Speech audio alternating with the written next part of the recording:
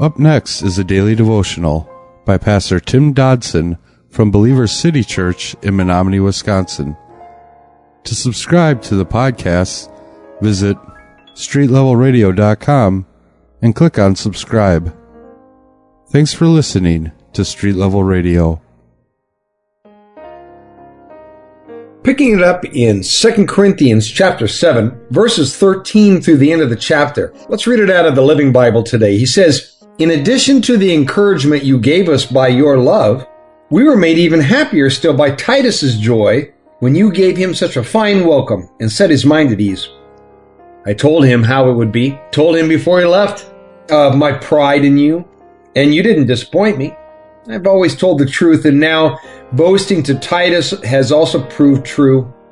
He loves you more than ever when he remembers the way you listened to him so willingly and received him so anxiously and with him such deep concern." Now verse 16, "How happy this makes me," Paul says, "now that I am sure all is well between us again.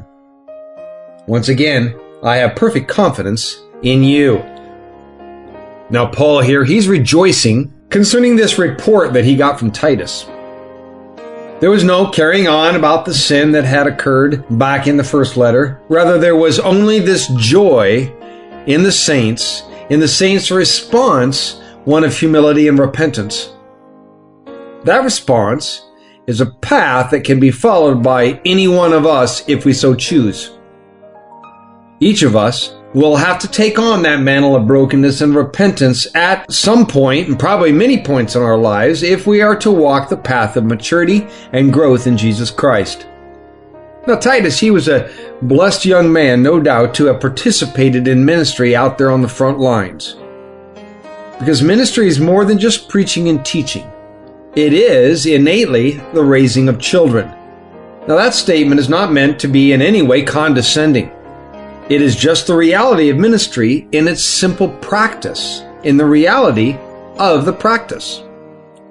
Now Titus, he was given the blessing of witnessing all of ministry, the beautiful as well as the not so pretty. The reality is that such is a war. And that's where we are, gang, a war. So through it all, Paul was able to now say he had confidence in them and the actions of their hearts. He had confidence in them in everything. This first section of this letter now is ending here in verse 16 of chapter 7, and it ends with Paul's affirmation of his confidence that the Corinthians were a true body of believers. This was evidenced by their repentance, a repentance that had led to salvation and their obedience. So Paul's expression of confidence in these Corinthians also included confidence that they will do what he expected them to do, that they would thus follow through in their walk in Christ. So this bridge, if you will, serves as a transition to the topic that we're going to be covering in chapters 8 and 9 regarding the collection of a generous gift from that church to help the impoverished Christians there in the city of Jerusalem.